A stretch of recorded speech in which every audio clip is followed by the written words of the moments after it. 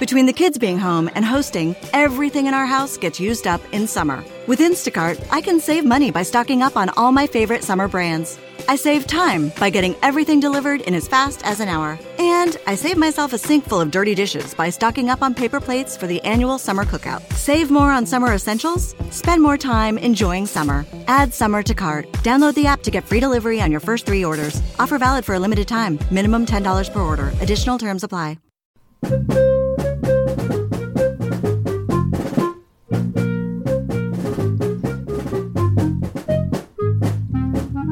Welcome back to the Final Four. Is not on the schedule. He is Rod. I am Cameron.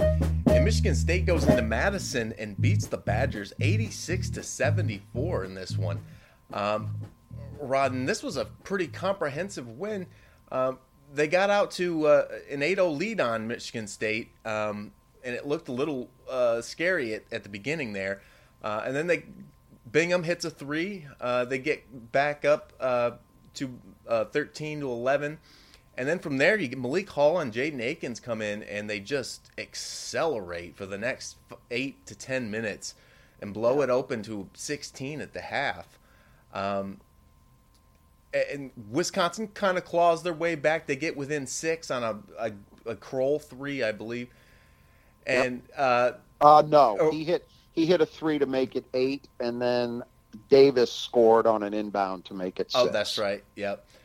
And then from there, they pushed it back out to 11, which was about where it sat for most of this game, Rod. This was.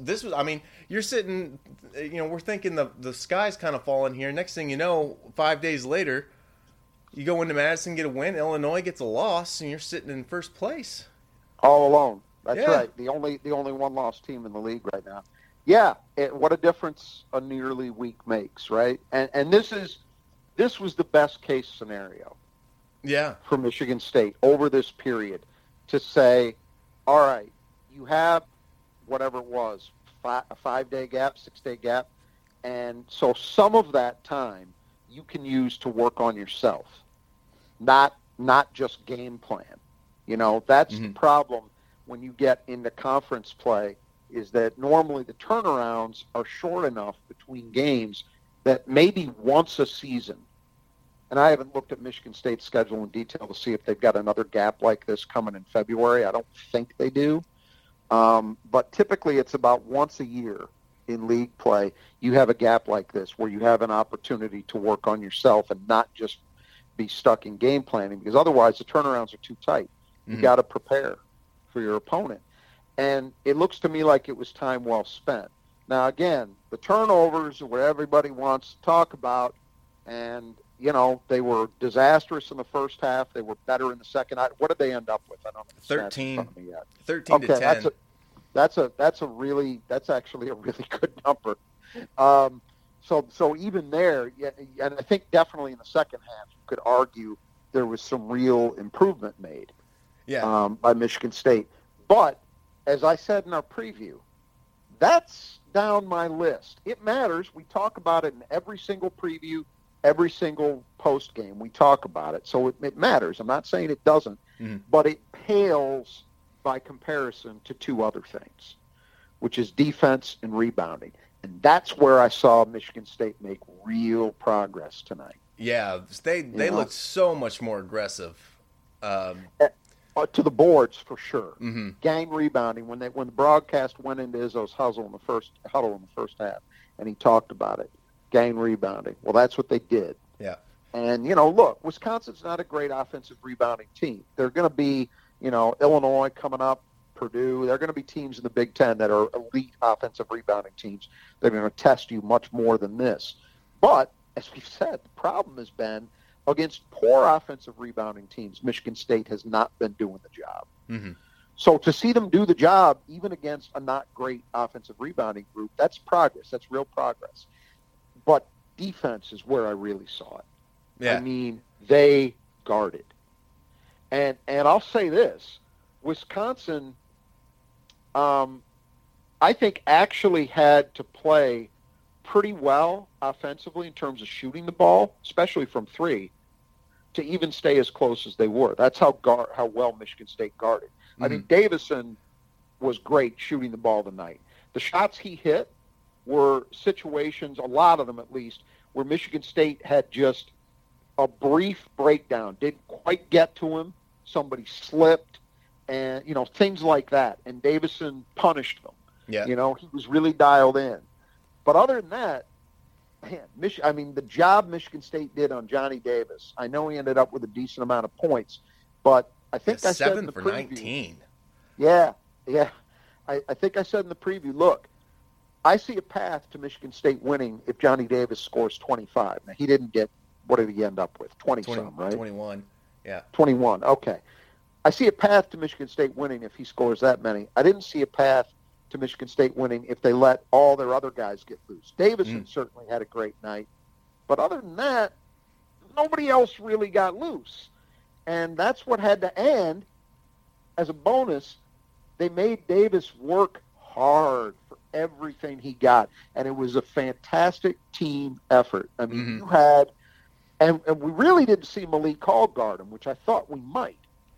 Instead, it was a combination of Gabe Brown, Max Christie, A.J. Hogard, who I think did a stellar job defensively tonight. I think that was A.J.'s best game of the year. Wasn't his best scoring game, but it was his best game.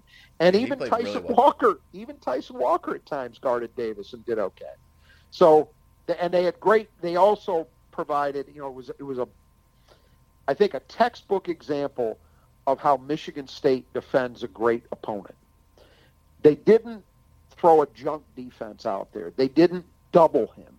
They didn't do the things that a lot of opponents of Wisconsin are tempted to do to try to contain him. What they did do is provide good help.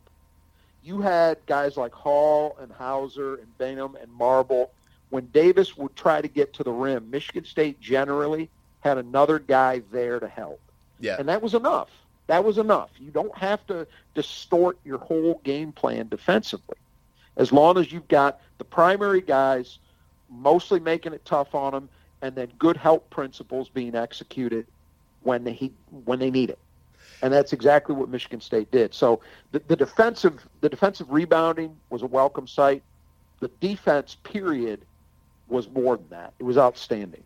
And between Gabe Brown and Christie, they really took that inverted technique away from them when they would get Davis in the post. He could not get anything. He got it down there maybe 3 or 4 times and just could not get anything. You're absolutely right. I'm glad you pointed that out. That is a staple of Wisconsin basketball going back to Bo Ryan. You're right. It's an inverted post where they have a perimeter guy actually posting up, and oftentimes it's a big making post entry. It was really effective when they've had bigs who were also shooting threats, because it means the defense has got to honor them, and oftentimes it makes the passing angle better or easier. But we see it. It's the swing. It's a principle or an element of the swing offense that Bo Ryan installed there, and they've used it to varying degrees. And I'd say Bo Ryan's first 10 years or so, it was an absolute staple every year. Since then, it's kind of been, depending on their personnel, they haven't always emphasized it, but certain years, certain roster groups, they do. And you're right, Davis and Davison, both, are guys who are really effective at that. And they didn't get much done in that area because of the way Michigan State guarded them. I'm really, really impressed with the way Michigan State played.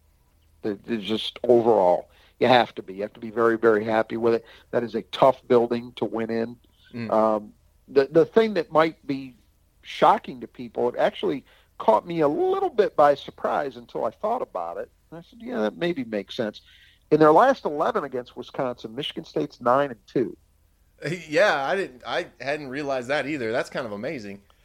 And I haven't looked up but only the most, at most, only one of those wins could have come at Cole, because I know one came in East Lansing last year. So for a building that for a long time was an absolute house of horrors for Michigan State, I'm not going to say it's easy, because it's never easy, but as a program, they've kind of settled into understanding how you have to compete in that building. So to get any road win in the Big Ten a big deal. Michigan State's still undefeated in the league on the road. That's 3-0, right?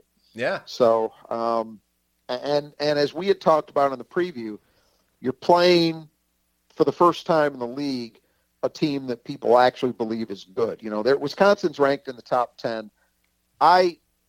They are better than I thought they would be. I'm still a doubter of them as quite that level of team. Mm-hmm. I think you could say they're a legitimate top 25 team. I'd have no argument. But regardless of that fact, it's the first team that Michigan State has played that you would say is just about a lock to be a tournament team in the league, that is. Mm-hmm. And to play that team on the road and beat them by double digits, control the game pretty much, the last 35 minutes? Yeah. That's a statement. That once again reminds all of us and should remind the guys in those, tonight, black and green uniforms. I was going to say green and white. That when they play, when they defend, and when they rebound, they can be, I don't want to say an elite team, but they can be a very good team. Mm-hmm. And can hang in there with pretty much anybody you want, because top 10 road wins don't come around very often. Yeah. Even for Michigan State, And this one, I think the combination of Malik Hall and Joey Hauser at the 4 just killed them. That was mostly with the damage done on the boards. Hauser was 7 and 11, Hall with 14 and 8. Wow. I didn't realize Joey had that many rebounds. Yeah, you're right. One thing we should mention, that and it comes in conjunction with this, because I wanted to talk about it in regard to Malik Hall. Wisconsin, of course, was missing Tyler Wall. Mm-hmm. And we talked about Tyler Wall in our preview. He's definitely a guy who's taken his game up a notch. There's no argument there. Still struggles as a shooter, as a range shooter from 3, but otherwise he's become a very effective player for them. Mm-hmm. And they didn't have him tonight. Don't know how long he's going to be out. He screwed up his ankle. It was in a walking boot. I'm going to guess it's probably, despite the boot, I'm going to assume it's not super long term, because they waited until like an hour before game time to definitively decide that he was out. So I'm suspecting that boot was precautionary, and that, you might even see him back next week. We'll see. But that definitely helped Michigan State's cause. I think the two things, the guys who played some of those minutes, they started Ben Carlson, and then Gilmore played a lot of those minutes. Those guys physically could hang with Malik. Like, they could defend him inside. It wasn't as easy for Malik to score if those guys were playing. But those guys really struggle on offense. I think they were combined something like 2 for 9. Yeah, 2 for 6 for Carlson. And Gilmore is 0 for 3. Yeah, so 2 for 9. They didn't do much. Carlson hit the 1-3, his first of the season, I believe. Yeah. And that was really it. So they couldn't really, during that stretch you mentioned in the first half where Malik just took over, what they were trying to do is generate more offense. And they knew they couldn't do it playing those guys, so they went to a little bit of a smaller lineup. And you had some different guys, smaller guys, guarding Malik. Mm-hmm. And Malik just went over those guys. I mean, he just killed them. Yeah. And it wasn't killing them by just backing them down and laying it in or dunking. It was killing them with that back them down and hit a turnaround J. I'm just about ready, and I'm going to go old school for this. I am just about ready to say that Malik Hall has the best baseline 10 to 12-foot turnaround jumper at Michigan State since Jay Vincent. Those of our listeners who are old enough to remember Jay Vincent know that he made an absolute living with that shot. Mm-hmm. It was different era, totally different era. But that's how Jay Vincent won 2 Big Ten scoring titles, in part because he was just lethal with that 10 to 12-foot baseline turnaround jumper, because he was big enough at 6'8", and he was about, 230, 240. Uh-huh. People just couldn't, defenders had a really hard time stopping it. He could get that shot off against pretty much anybody, and he hit it. Well, what's Malik Hall doing? Nobody's stopping that shot, and especially if you're a smaller player, as they were trying to guard him with down the stretch of the first half, it's over. Mm-hmm. Yeah, with the way that he's hitting that shot, if you can't at least give it a good contest with some length, it's over. and that was, I thought, a big problem for Wisconsin in that game. One thing that was interesting, I thought Stephen Bardo pointed out kind of along these lines, that I think he was absolutely right about. Both teams, much more so than you typically see in a college game, I think were really actively trying to exploit matchup advantages. Yeah. Did you notice that? Yeah. It's kind of part and parcel of what Wisconsin always does. It's one of the reasons why they don't typically have huge assist totals, because they will oftentimes look for a matchup that advantage, and that guy will go get it. Mm-hmm. It's usually off the dribble, back at somebody down, maybe going off the dribble, whatever. But it's not something that usually is a result of great team passing. Michigan State did it a little differently, but I thought they did it as well as at any time in a long time. And Malik Hall, the sequence that I'm talking about, was the prime and maybe most obvious example, but it wasn't the only one. I think you saw Tyson Walker in the second half realize, hey, I can go by people. Yeah. These guys can't guard me if I decide to get to the rim. And he was great. He and Hall were actually, I think, the key in repelling that push you talked about where Wisconsin got it down to 6. Mm-hmm. It was those two guys who kind of took over and pushed it back out, and Wisconsin never really seriously threatened. I think they got it down to 9. And that was as close as they got. And they got those two. They found the mismatch with Chucky Hepburn on those two flops. Yep. They must be coached to do that if they're in a bind where he was obviously overmatched, and he just feels for the right position, and then boom, fly. I'm glad they called both of those. That was yeah. They must be. It's been part of what they've done for 22 years, 21 years, whenever Bo Ryan started. Yeah, absolutely. Mm-hmm. It's something that, because it's the same thing with Duke and flopping, right? Mm-hmm. On attempting to draw charges. When you see it over and over and over with entirely different casts of characters, then it's something the program teaches. Mm-hmm. They're not just, Wisconsin or Duke are not going out and around the country recruiting and identifying guys that draw charges really well. That's not how they're recruiting. No. So those guys are being taught that. It's part of what they do. Okay. I thought in Hepburn's case, I was floored to see it, especially at Cole. I thought the first one, I did agree with Bardo. That was, who was that? That went into him. Was that Hall? It was Hall and Bingham. Bingham had one and Hall had another. Okay, maybe Bingham was the first one then. Bingham was the first one. And I did think that was questionable. I didn't think it was. I'm not going to argue with it, because God knows Wisconsin probably owes the basketball guards about 900 of those. Yeah, they're working on a deficit. Let's put it that way. But the second one was pretty clearly a flop. But it's a miracle that they were called. I mean, just in that building, you just don't expect it. So it was interesting. And then again, if you had put, if Vegas had odds on this and said there's going to be somebody who's called twice for flopping and a technical foul is going to result on the Wisconsin roster, who's it going to be? Brad Davison would have been like 1 to 20 as the guy, right? Yeah. I mean, that's what everybody would have expected, and it wasn't him. He did have a play, though. I didn't notice it at first. There was one where he kicked his foot out at Yeah. Did you see and I'm sure some of our listeners have seen this, I saw a replay of it. The ball went off. It was great that it worked out, because it was justice that the call was made. The ball actually went off Gabe Brown, but they called it off Wisconsin. Mm.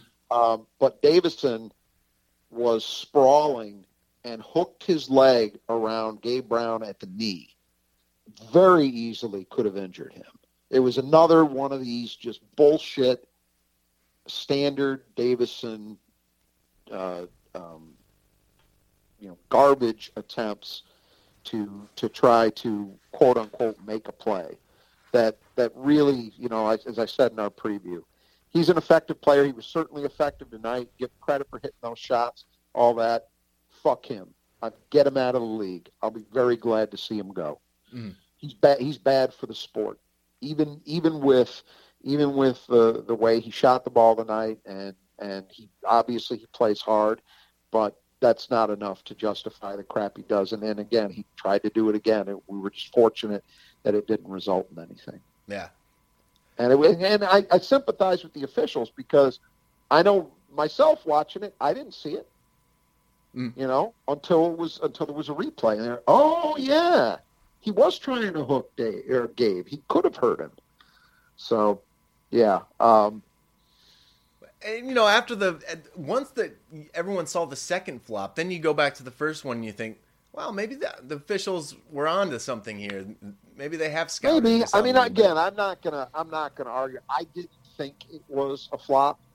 I thought what I thought was it was the second. Actually, the first one I think was Malik. The second one, now that I'm thinking about it, was Bingham, because Bingham then tried to hit the lay-in when he fell, missed it, but then Malik got the putback. Oh, that's right. And called it. That's how it went. I just think that the first one probably was, and this is what I would like to see in many more of those situations than we ever see it called this way. It was a play on.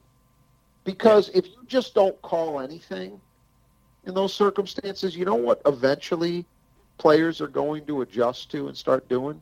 They're going to play strong instead of flopping, which is honestly, and I think most people of a certain age will back me up on this, in the 70s and the 80s, that's how teams used to play. Yeah, yeah. Defenders would actually, because you could play hard, you could play strong, and not flop, if you know you're not going to be called for a bullshit touch foul. Mm-hmm. If they're going to let you actually defend, And then we got into this thing where, and I put it on Krzyzewski. He ought to be banned from the Hall of Fame for that alone, in my opinion, for being the single worst offender in that at any level in that regard of encouraging flopping. And I think it really started to accelerate in the 90s in that program, and then got worse as we got into the new century, and then you started seeing it in other places, and it's been terrible for the sport, absolutely terrible. And I think the best way you handle it is not even with the flop. I'm glad to see them at least making some of those calls, but I think the best way you handle it is just no calls, just play-ons. Because that way, if a defender wants to try to do that and they fall and there's no call, well, the offensive player then has a lay-in or a dunk, right? So that's punishment enough. You better believe defenders will stop doing that. Yeah. My only thing is, when you got somebody laying down like that right underneath of the basket, it's kind of dangerous for the person, the offensive player, because now you're looking down, trying not to step somebody while you're jumping. Well, and trying to. Bingham, you saw Bingham get. I think that's why he missed. I think he was distracted by it. You're right. Yeah. Because you got to be careful where you land. You don't want to step on anybody. Most guys don't, at least. Maybe Christian Laettner does, but most guys don't. And you're right. You're concerned about how you land. You don't want to twist an ankle.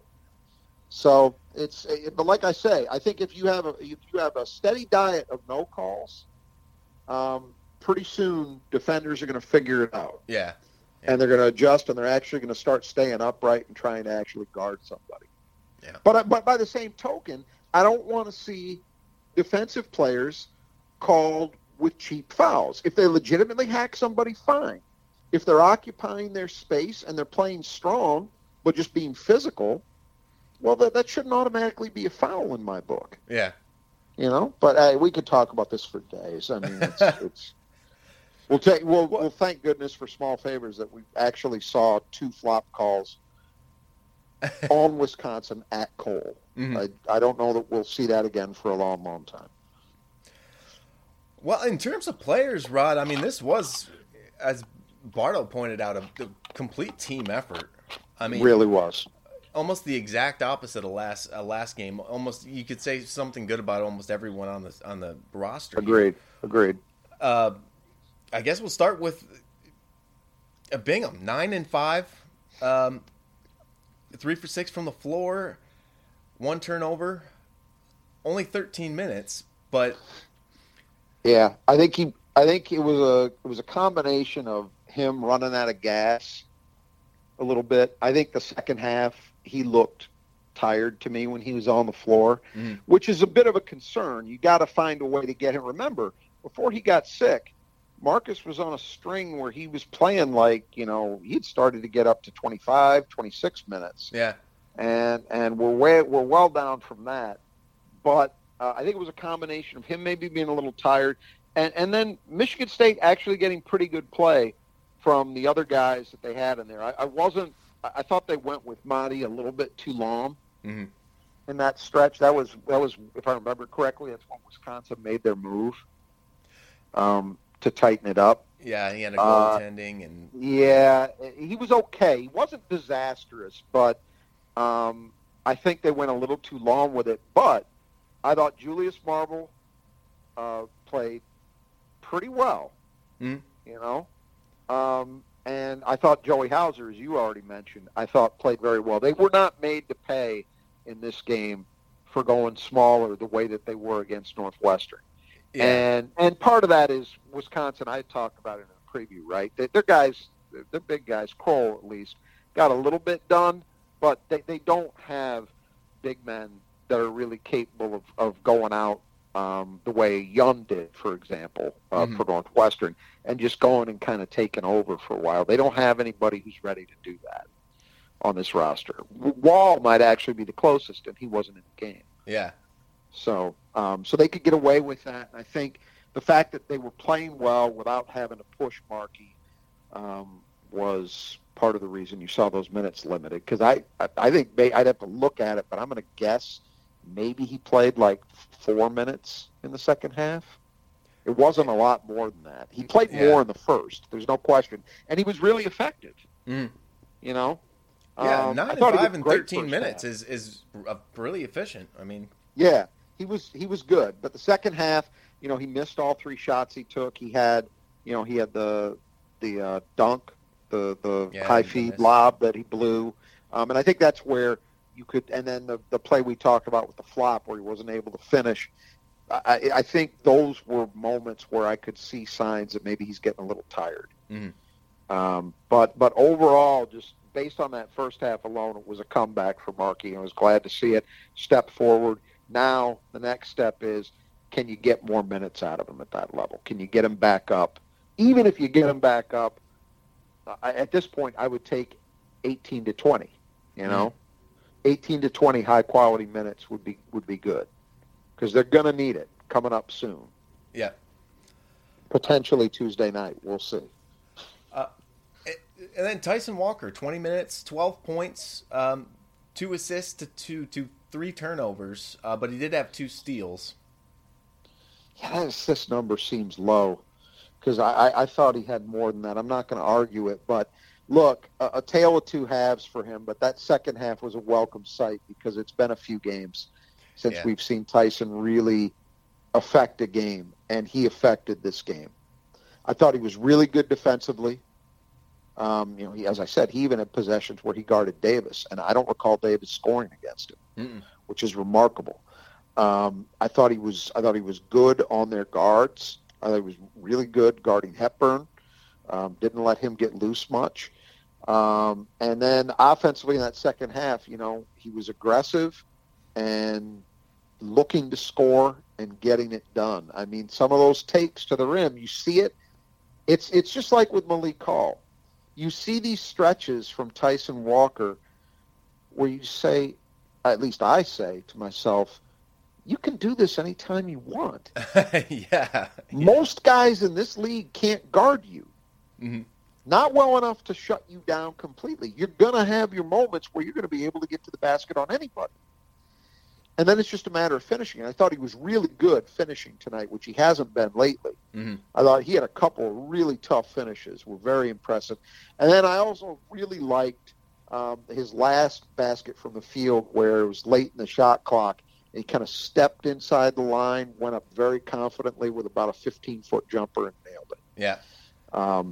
Good stuff. I think he missed the only three he took, but that's, that's fine. Maybe it's even a welcome thing that he was able to score that much in the half in a variety of ways, and he did a little bit at the free throw line as well. But, yeah, really nice turnaround from him. And, I mean, look, the combined play they got from their point guards tonight was, I think, maybe as good as we've seen collectively. I mean, AJ, 12 points, 4 rebounds, 8 assists to 1 turnover, a block, and a steal. Yeah, the thing about him, 2 things that I thought were really impressive. I mean, the 12 points is nice, but points are a secondary thing with A.J. Hoggard, in my opinion. It's nice to have him. You like having him in late shot clock situations because he's one guy that you figure has better odds than almost anybody else on the roster in actually getting a shot up. Mm-hmm. He might not hit it, but he's probably going to be able to create space going to the rim for himself to get a shot up.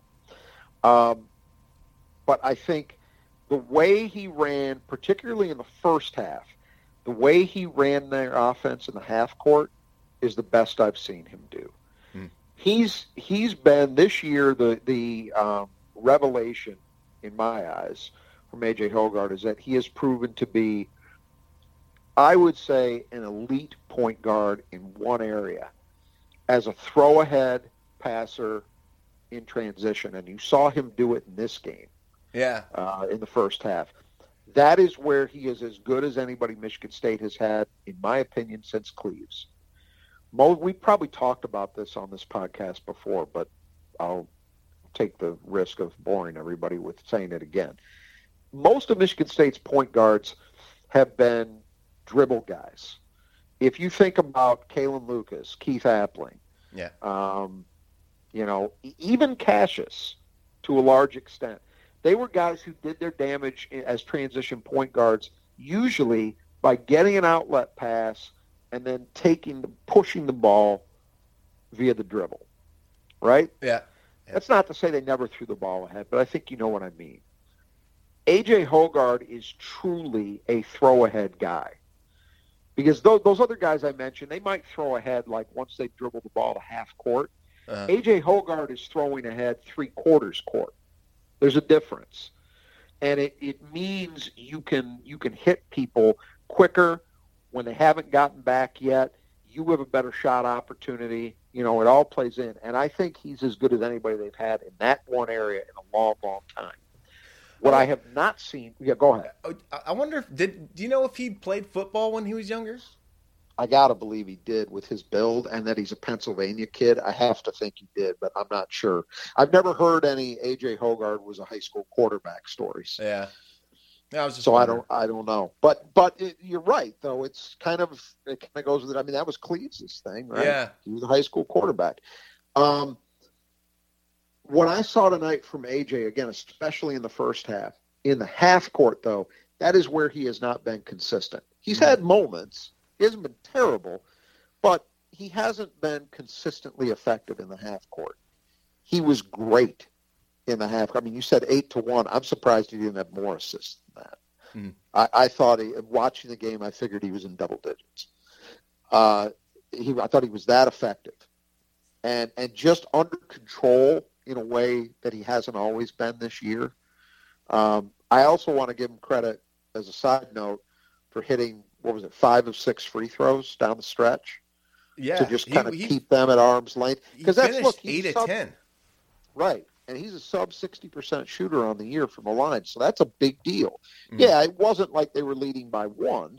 But still, you had to, if you start missing those free throws, you're opening the door a little bit. Yeah. For Wisconsin. And he did not do that. He nailed it shut. The other area I want to give him a lot of credit, though, and this is an area where he's been mostly pretty good this year, in my opinion, but tonight is the best I've seen him, was on defense. He spent a lot of minutes, especially in the first half, guarding Johnny Davis. And although they had a lot of guys, as we talked about, chip in, Max did it, Gabe had his moments, Tyson had his moments. I thought the guy that maybe guarded him the best was A.J. Hoggard.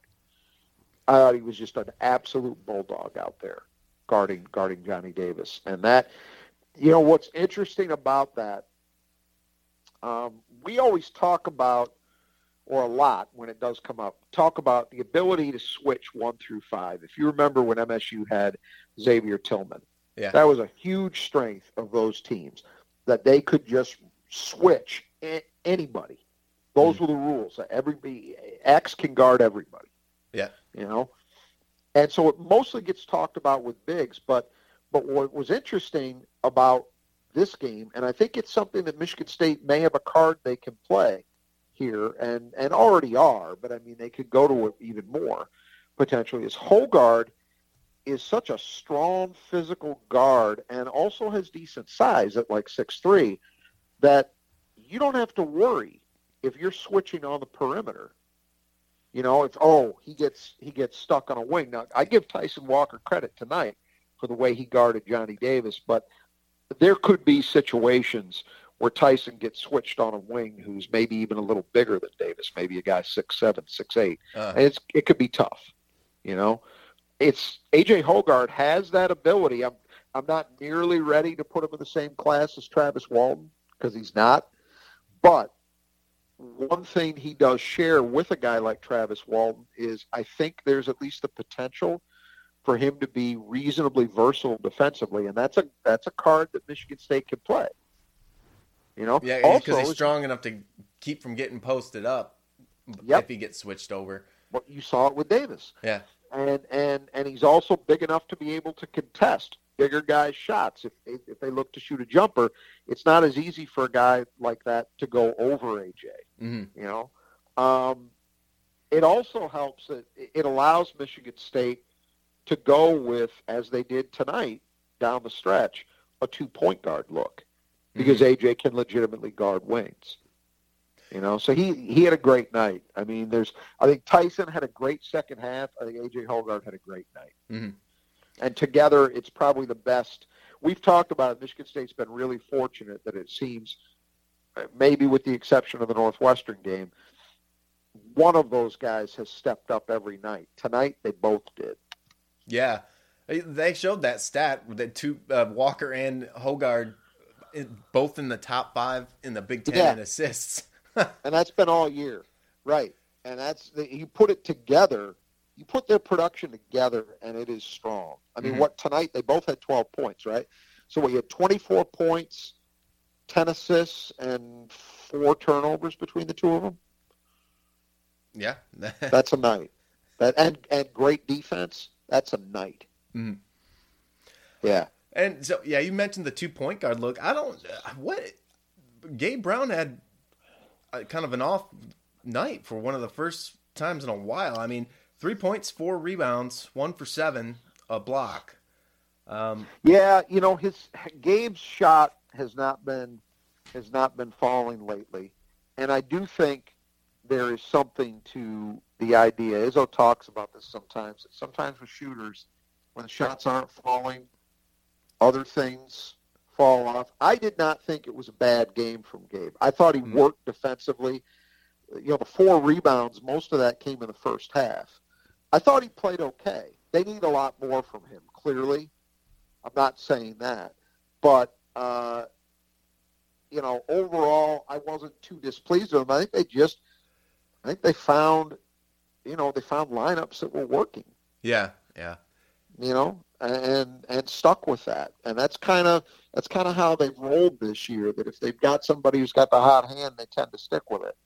I don't think it's a big deal, but I do think we're probably going to be talking about Tuesday night in Champaign as a night where Gabe Brown needs to get back on track as a scorer. Yeah. I will say that. Max Christie, 12 points, 3 rebounds. Really sharp from the floor, though. 5 for 7, 2 for 2 from 3.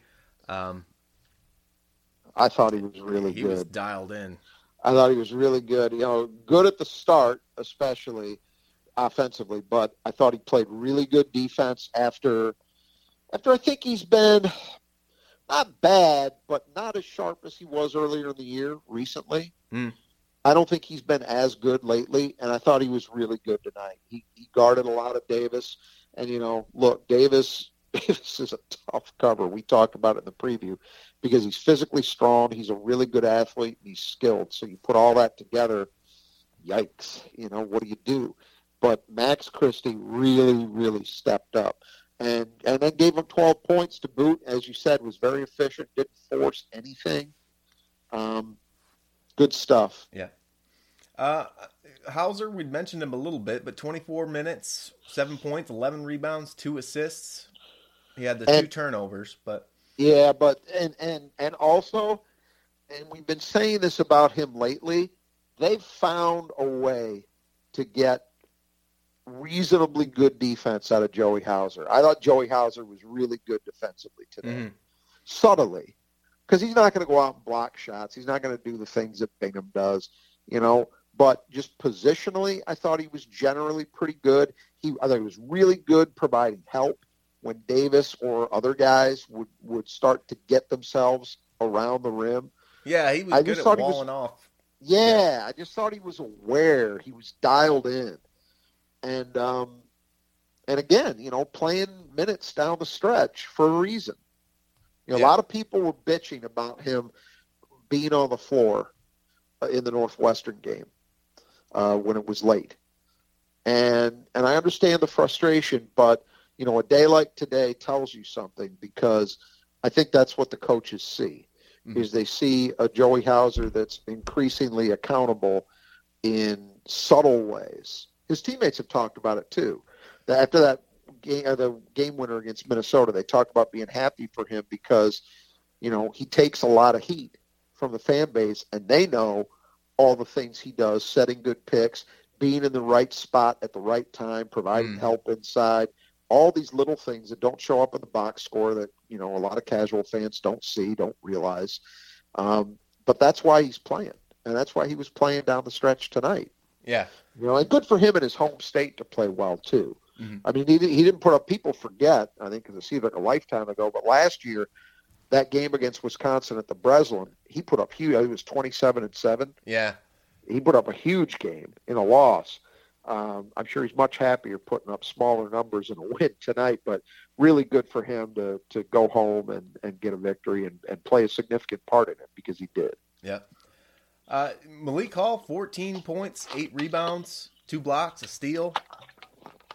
I said it on the Spartan Mag board at halftime. After that close to the half, which you had mentioned. Mm-hmm. Malik Hall has everything you need to be an all Big Ten player. I don't think there's any doubt about that remaining. I mean, he's a plus 50% shooter from 3. Not that's what he is right now. Let's just say he's a good shooter. Uh-huh. Okay. He has, as we talked about, go-to moves in the mid-range game and in the post. You can post him up. He can hit you 10 to 12 footers, so he backs people down. He's a good offensive good rebounder, period. He's a very good and very versatile defensive player. Mm. He's generally takes good care of the ball. He's a good passer. There's not a lot he can't do. I think as much as anything else, it comes down to Malik Hall deciding that he's the baddest man on the court at any given time and just playing like it. Mm-hmm. And he did that down the stretch. You saw him talking. Malik's not like a big talker, generally. He was talking down the stretch of that first half. Yeah, he was letting that crowd know. Yeah. I love like a WWF villain. Yeah. Yeah. Yep. I love seeing that, because to me, that's what has been missing for him. That I think, well, not that I need him gesticulating all the time, but just that kind of confidence and an attitude that says, you know what, you can't guard. You don't have anybody who can guard me. Because Wisconsin really didn't. No, I mean, it's and I will say this too. He had 14 points tonight. I think at times Michigan State holds him down. I don't think that Michigan State plays through him enough. That's my personal opinion, especially in a game like this where he obviously is feeling it. He's feeling confident. They don't have anybody who's a good defensive matchup for him. With Wall out, I think Wall might have been a different story, would have given him more resistance. But without Wall there, they didn't have anybody. Those bigger guys I don't think could deal with him athletically, and the smaller guys, he just goes over. And they eventually sent a double at him. Yeah, and they started to. Yeah. And they got the one turnover out of it, but by and large, I'm pretty confident with Malik in those situations.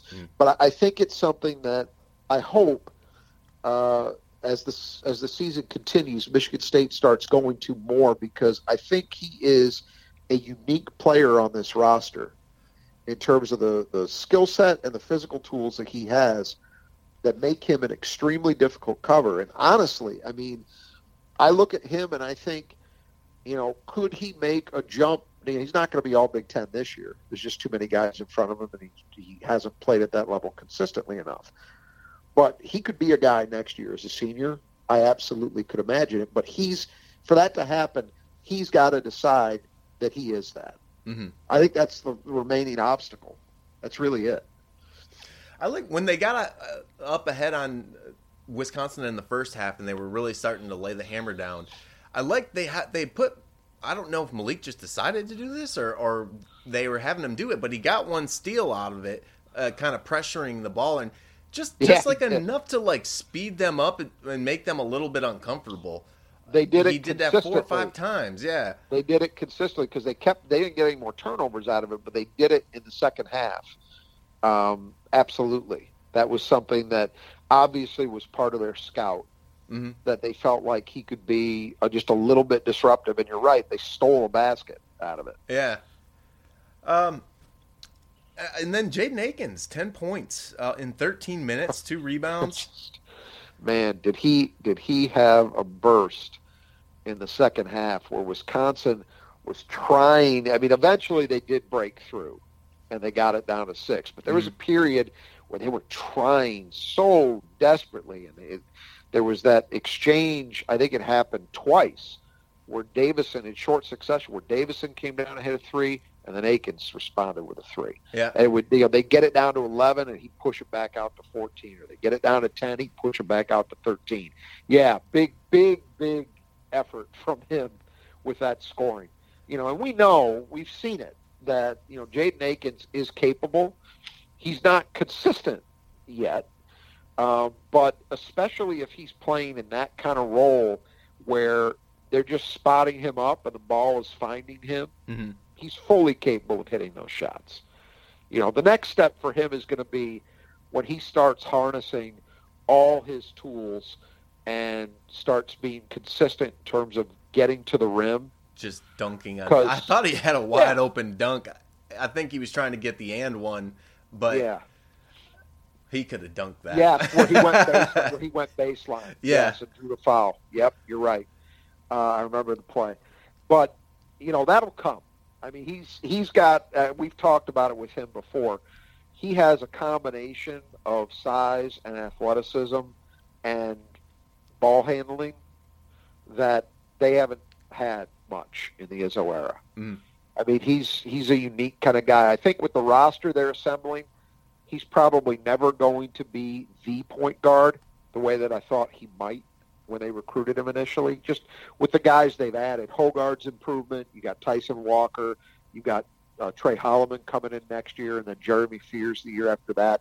It doesn't seem to line up that there's ever going to be a time where Jaden's going to be the guy, but that doesn't mean they won't use him on the ball. They will. And that's the next step for him. This year, most of his contributions have been as a jump shooter. That's going to change. He'll still have that, but I think you're going to see more of the other stuff. But for tonight, the jump shooting was plenty good enough. Yeah. We talked a little bit about Monty. 5 minutes. At one point, he got to the rim once. Yeah. Yeah, and it wasn't all bad. It's just my problem with it was when you've got Monty out there, it's going to limit you offensively. And I think if I remember correctly, it was kind of a weird lineup at the time. I think they had AJ. I think they had Jaden. I can't remember who else, but it struck me that they were one shooter short. They were one real offensive threat short during that stretch, and they had some trouble scoring during it. And that's not all on Marty, but interesting that they're going to him, you know? And I think it's my assumption is tonight it was an adjustment to, you know, Markey just not having enough wind to play the minutes he had been. So consequently, Marty's soaking up a little bit of that. And they got away with it in this one. And there'll be games, you know, look, Tuesday night, depending on if Coburn plays, Marty will matter because, you know, you're going to need to put him out there to guard that guy and hack him, if nothing else. Yeah. All right, well, look at the Keys rebounding. Yeah, they hammered them. I mean, what did we have in terms of an offensive rebounding total? I have 11 on here. That doesn't count. Yeah, I don't think this one counts. And how many did Wisconsin grab? 5. I mean, that's the big thing to me is, of course, Michigan State's defensive rebounding. I'm gonna pull it up here, so bear with me. That's the big thing, and that's where they were really effective. Now, look, we know that Wisconsin's whole deal is send guys back, you know, limit transition play as much as you possibly can. So that's going to affect things. But I still think, as we've talked about, they've been playing some horrendous offensive rebounding teams and still getting just pelted. Mm-hmm. So 7 offensive rebounds for Wisconsin in, let's see, so 35. Yeah, pretty good. So 20% offensive rebounding rate for Wisconsin. That's solid. That's solid work. And then offense, and they only had 8 second chance points. Michigan State had 12, so they had an advantage. And Michigan State had a decent, it would have been 11 divided by 26. Yeah, better than decent, actually. 42% offensive rebounding rate in this game for Michigan State. That's actually better than decent. That's really good. And yeah, it was a welcome sight because this is, I don't want to go too far with it. This is what should happen, right? You're playing a team that, at least on the defensive end, you're playing a team that doesn't emphasize offensive rebounding. You should dominate your defensive glass. And they did, 80%. Yeah. You know, that's good. On the offensive end, we said Wisconsin, not a horrendous defensive rebounding team, but not a great one. They've had much better defensive rebounding teams than this one over the years. Michigan State absolutely did a job in this game. You'd like to see a little better second chance points number than 12 on 11 offensive rebounds, but that's not just about the rebounding. The rate I'm very happy with, 42%. You cannot complain about. So, yeah, Gabe, good stuff. Max, they both had some good flying in. Malik Hall, 4 offensive rebounds. I mean, that's a hell of a night. Mm-hmm. And Max and Gabe had 2 each. The second key was turnovers. I mean, yeah, there wasn't much of a differential. I have 13-10. Yep, that's what it is. That's a huge win for Michigan State. I would say, for me, particularly on a night where they also dominated the boards, right? Yeah. You put those things together, and it's a big win because they completely outclassed them on the glass, and Wisconsin only had a 3 turnover advantage. I thought, obviously, it was the same old song and dance where early Michigan State just could not get out of its own way, and they had that rush of turnovers early. And then they settled down and were pretty good for the last 35 minutes. So you could hope that there's some progress there. Look, a 3 turnover differential and 13 total for the game. If you told me that they get that or better every time out the rest of the way, I would seize it and run. I'd move so fast you wouldn't even be able to see me with that. I don't know that we'll continue to see that, but it was encouraging. And this is the interesting thing, too, about those turnover numbers. In many, many, many, many, many games passed against Wisconsin, you might say, well, yeah, it's only 13, but that's a raw total. The game was actually played pretty slowly. This was not a slowly played game. I mean, it's something we haven't touched on yet, but 86 points at Cole? Yeah. That's now, I understand they padded that out a little bit at the end with the free throws, but regardless, that's a lot of points. It wasn't an up and down game by any means, but then again, and I'm looking at this. I mean, Wisconsin had like 52 points in the second half. I mean, they were at 21 at halftime, and they wound up with 74. Yeah. But here's a number for you. Now, again, I've said many times I don't trust this number because it seems to be very subjectively assessed to me. But the official box score credits Michigan State with 21 fast break points. It credits Wisconsin with 2. That's a they got big. It's a big gap. Yeah. But what I'm getting at though is that turnover number for Michigan State is actually a very legitimate one, because this was not a standard issue of the last 20 years Wisconsin-Michigan State game, or last 30 years, because you can go back to the Dick Bennett era. You got to go back to Stan Van Gundy to find Wisconsin teams that actually ran. And that's a long time ago. In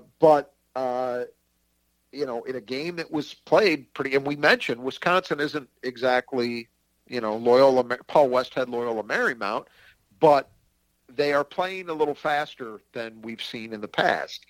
And I think that held true tonight. And I think Michigan State did a really good job of pushing the action when they could. So to me, that 13 turnover number is absolutely legitimate. Yeah. It's a good number. I think that's where not having Wall hurt them. A lot of their turnovers seemed like it came on like post positioning, just guys that weren't quite at the right spot. You make a good point. I can think of at least a couple. There was one, and 2 out of 10 is a lot, right? There was one where when they went to Greg Gard in the huddle, you heard him talking about he was instructing Gilmore, who hasn't played huge minutes, right? Keep running. Where Hepburn, I think it was, just threw ahead, figuring that he was going to keep going, and he stopped. There was that one. There was another one where Davis, kind of down the stretch, was trying to make a play off a pick and roll, and he tried to hit Carlson, and the timing was just off. Now, there was probably, it felt like to me, it was more on Davis, but it's also probably a personnel thing. And I think that Stephen Bardo talked about that. Yeah. It's like, hey, these guys haven't played together as much. And this is something that, I've talked about this year with regard to Michigan State with turnover as a phenomenon in general, that generally speaking, when you look at teams that have low turnover numbers, more often than not, they tend to be teams with pretty tight playing rotations. And so those guys get a lot of minutes under fire, not practice, but in games, a lot of minutes playing together, and that familiarity tends to help. When you have larger playing groups, it can just take a lot longer to get there. And I think you maybe saw a little bit of that tonight with Wisconsin, that they just didn't, they were missing a guy who plays a lot of minutes for them and is kind of a key player. I'd say probably their third best player this year. And it maybe caused a few more mistakes. They weren't crazy. They averaged 8 point something a game and they had 10. So it's not like they were really bad, but yeah, it hurt them in spots. The third key was shooting. I mean, Michigan State's 53% from the floor, 50% from 3.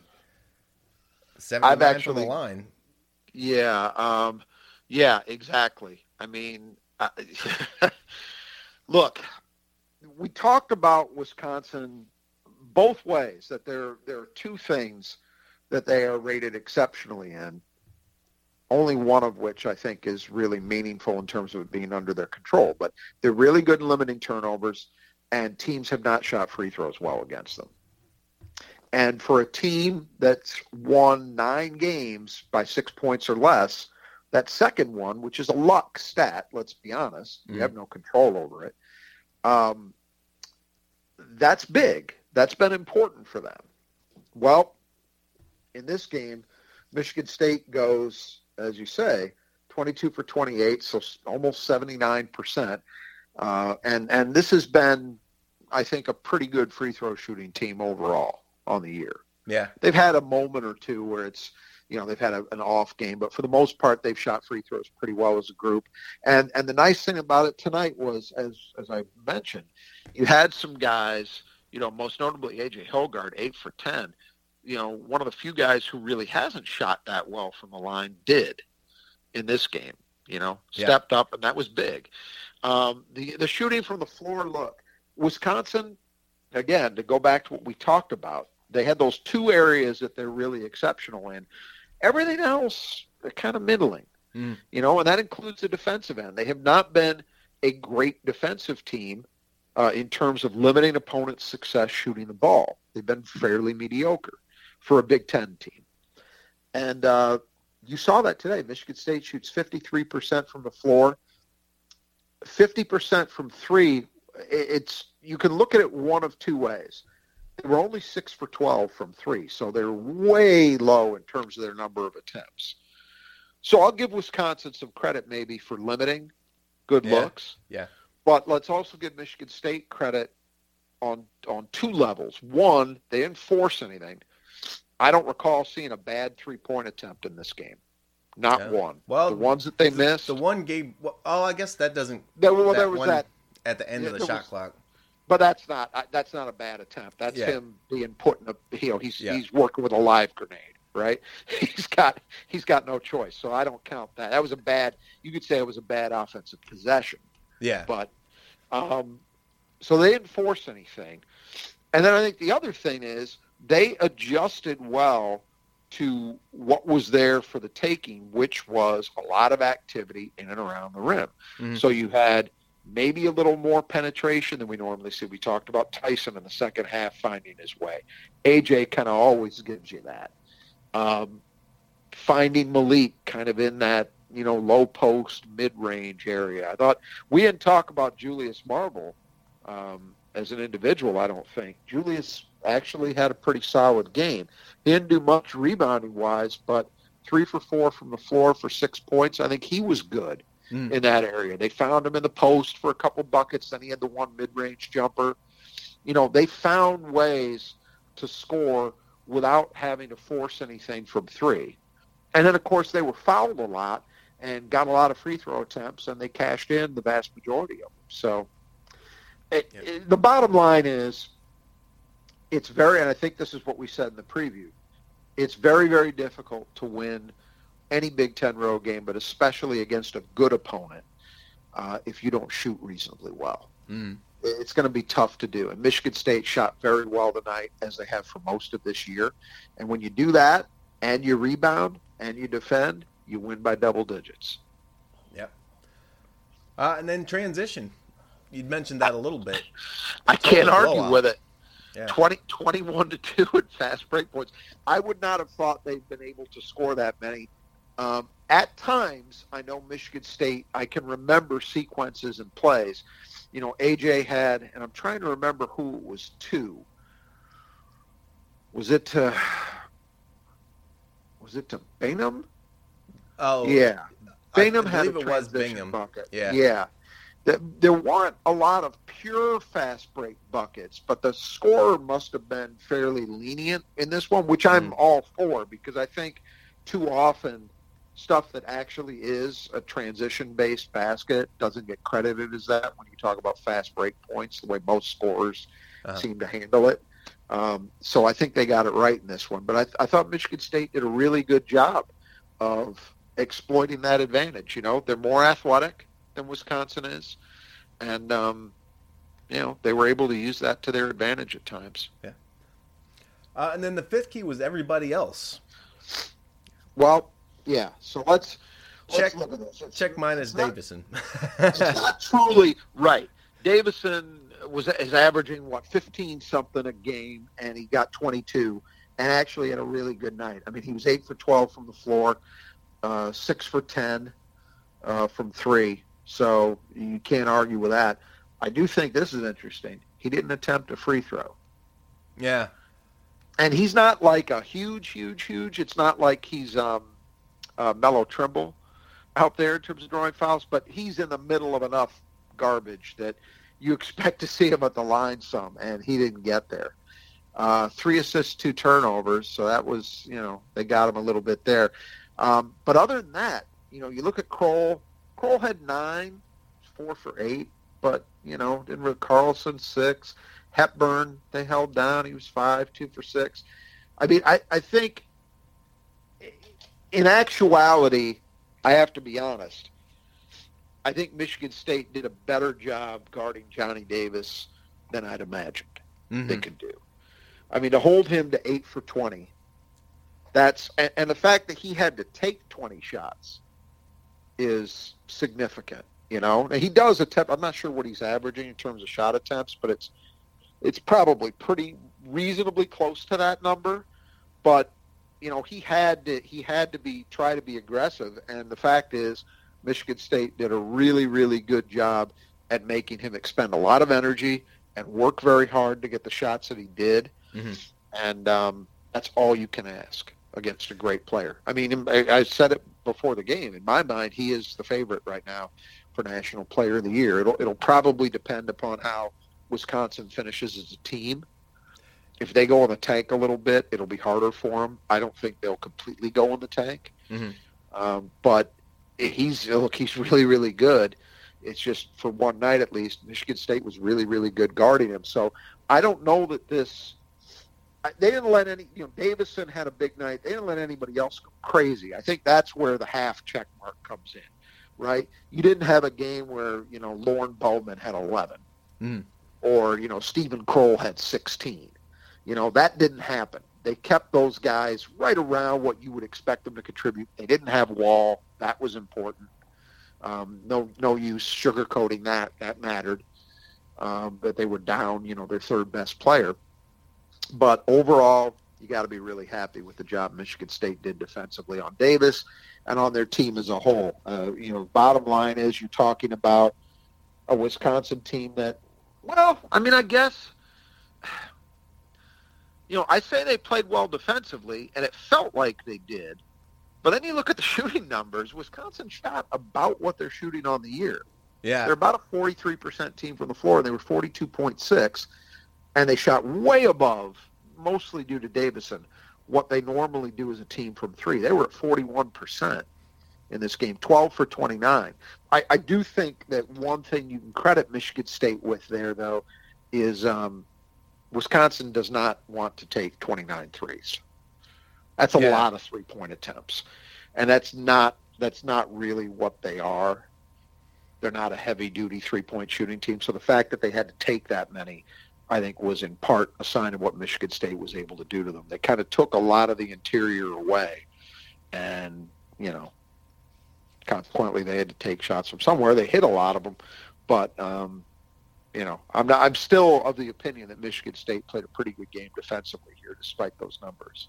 Yeah. Okay, well, any final thoughts with this one, Rod? Now we got Illinois coming up. Yeah, big win, and so you could say that this, one way you can analyze this stuff. It's very simplistic, but it usually holds true to a large extent. Is you could look at it as kind of pluses and minuses in terms of home and road and the team you play against, right? So the Northwestern loss is definitely a minus. At home to a team that's not at this point looking likely to be in the upper half of the league. This gets you even again because with that one at least it makes up for that because you went on the road against a team that looks pretty clearly to be. I would say I would be very surprised if Wisconsin does not finish in the top 5 at this stage. I think if you think about the Big Ten right now, at least at the moment, I would think Michigan State, Wisconsin, Ohio State, Purdue, and Illinois are your top 5. And I will be surprised if one of those 5 drops out of that group. It's always possible. But I think that's pretty solid. you go into a place like that, a very difficult place to win generally, even when they're not that good, and they are good this year, and you pull it off and you do it by double digits, hey, you made up for the Northwestern loss. Mm-hmm. They can feel good about that, and now you're going in Tuesday. You know, there's good news, bad news there with the game at Illinois. Good news is that it looks at least a little questionable about Kofi Cockburn.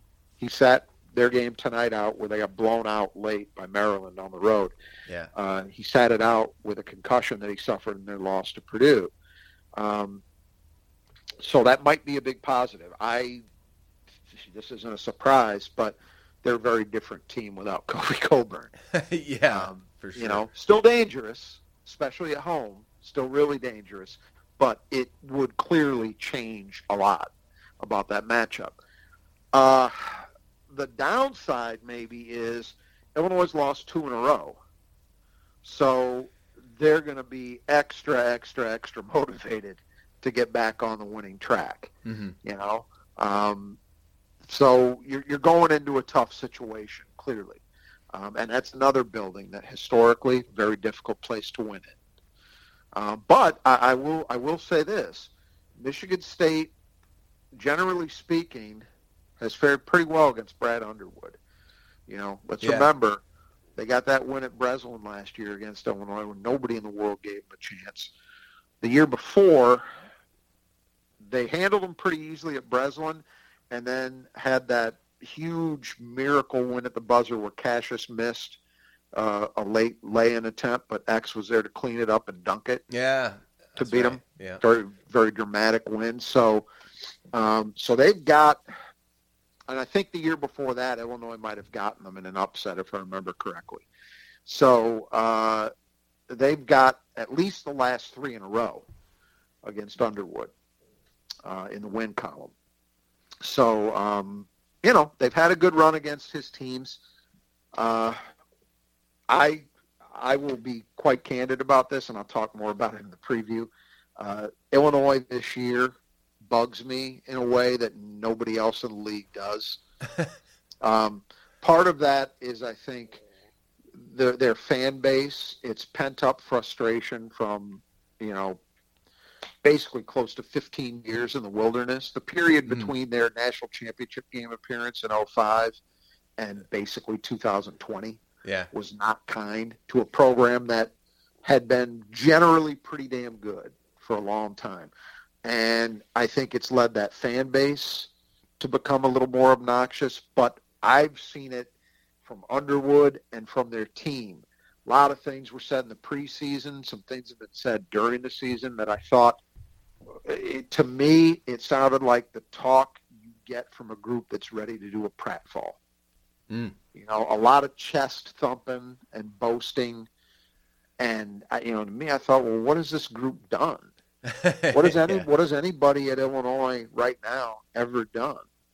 They lost a round of 32 game, right, to Loyola. That's what they've done. They haven't won a Big Ten championship in forever. You know, they haven't done anything. So, and this staff and these players have done jack shit when it really matters. Mm-hmm. They've won some games, big deal. So, I don't like this group very much. I would really like to see Michigan State get it done just on that front. But it's going to be tough. It's going to be a real challenge, with or without Cockburn, because they can shoot it, man. As a group, they can shoot it. And if they've got Cockburn, you add to that this behemoth that's, if he gets the ball in the right spot on the floor, he is literally impossible to stop. Mm-hmm. So you put their very good rebounding, elite rebounding team when he's with them. You know, but they got Curbelo back, which I think is maybe more of a negative than a positive, but we'll see. We'll talk about all that next week. Big game, but one that kind of feels a little bit to me house money-ish because they got this one tonight. Yeah. You want to win it for sure, but if you lose it, it's okay. It's every Big Ten season. You're going to lose some games on the road against other good teams. It's going to happen. Mm-hmm. You know, but it's another opportunity for this team to maybe separate themselves a little bit. Yeah, I'll win, and now all of a sudden you're kind of in a command position. You are in great shape because you get another one on the road against a good opponent, you know. And by the way, you don't go to West Lafayette. Yeah, you only get them once. You only get them once, and you get them in East Lansing. You do go to Columbus, and you don't get them in East Lansing, I believe. But, you know, that Michigan State, Columbus is not the same thing as West Lafayette or Champaign-Urbana when they're good. It's just not as intimidating a place. Michigan State's won enough in Columbus that you can go into that one feeling some confidence, but that you have a shot. But, yeah, you get one in CU. Hey, I think you can make an argument that on their schedule this year, the one they played tonight and the one they play on Tuesday are the two most daunting road games of the season, and they'll be in your rearview mirror. Yeah. And if you win them both, wow. Okay, so, well, we'll get the preview up for that one. Until then, the Final Four is not on the schedule.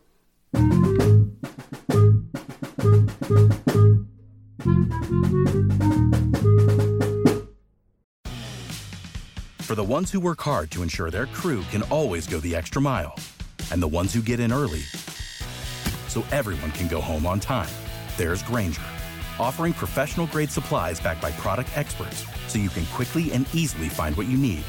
Plus, you can count on access to a committed team ready to go the extra mile for you. Call, click Grainger.com, or just stop by. Grainger, for the ones who get it done.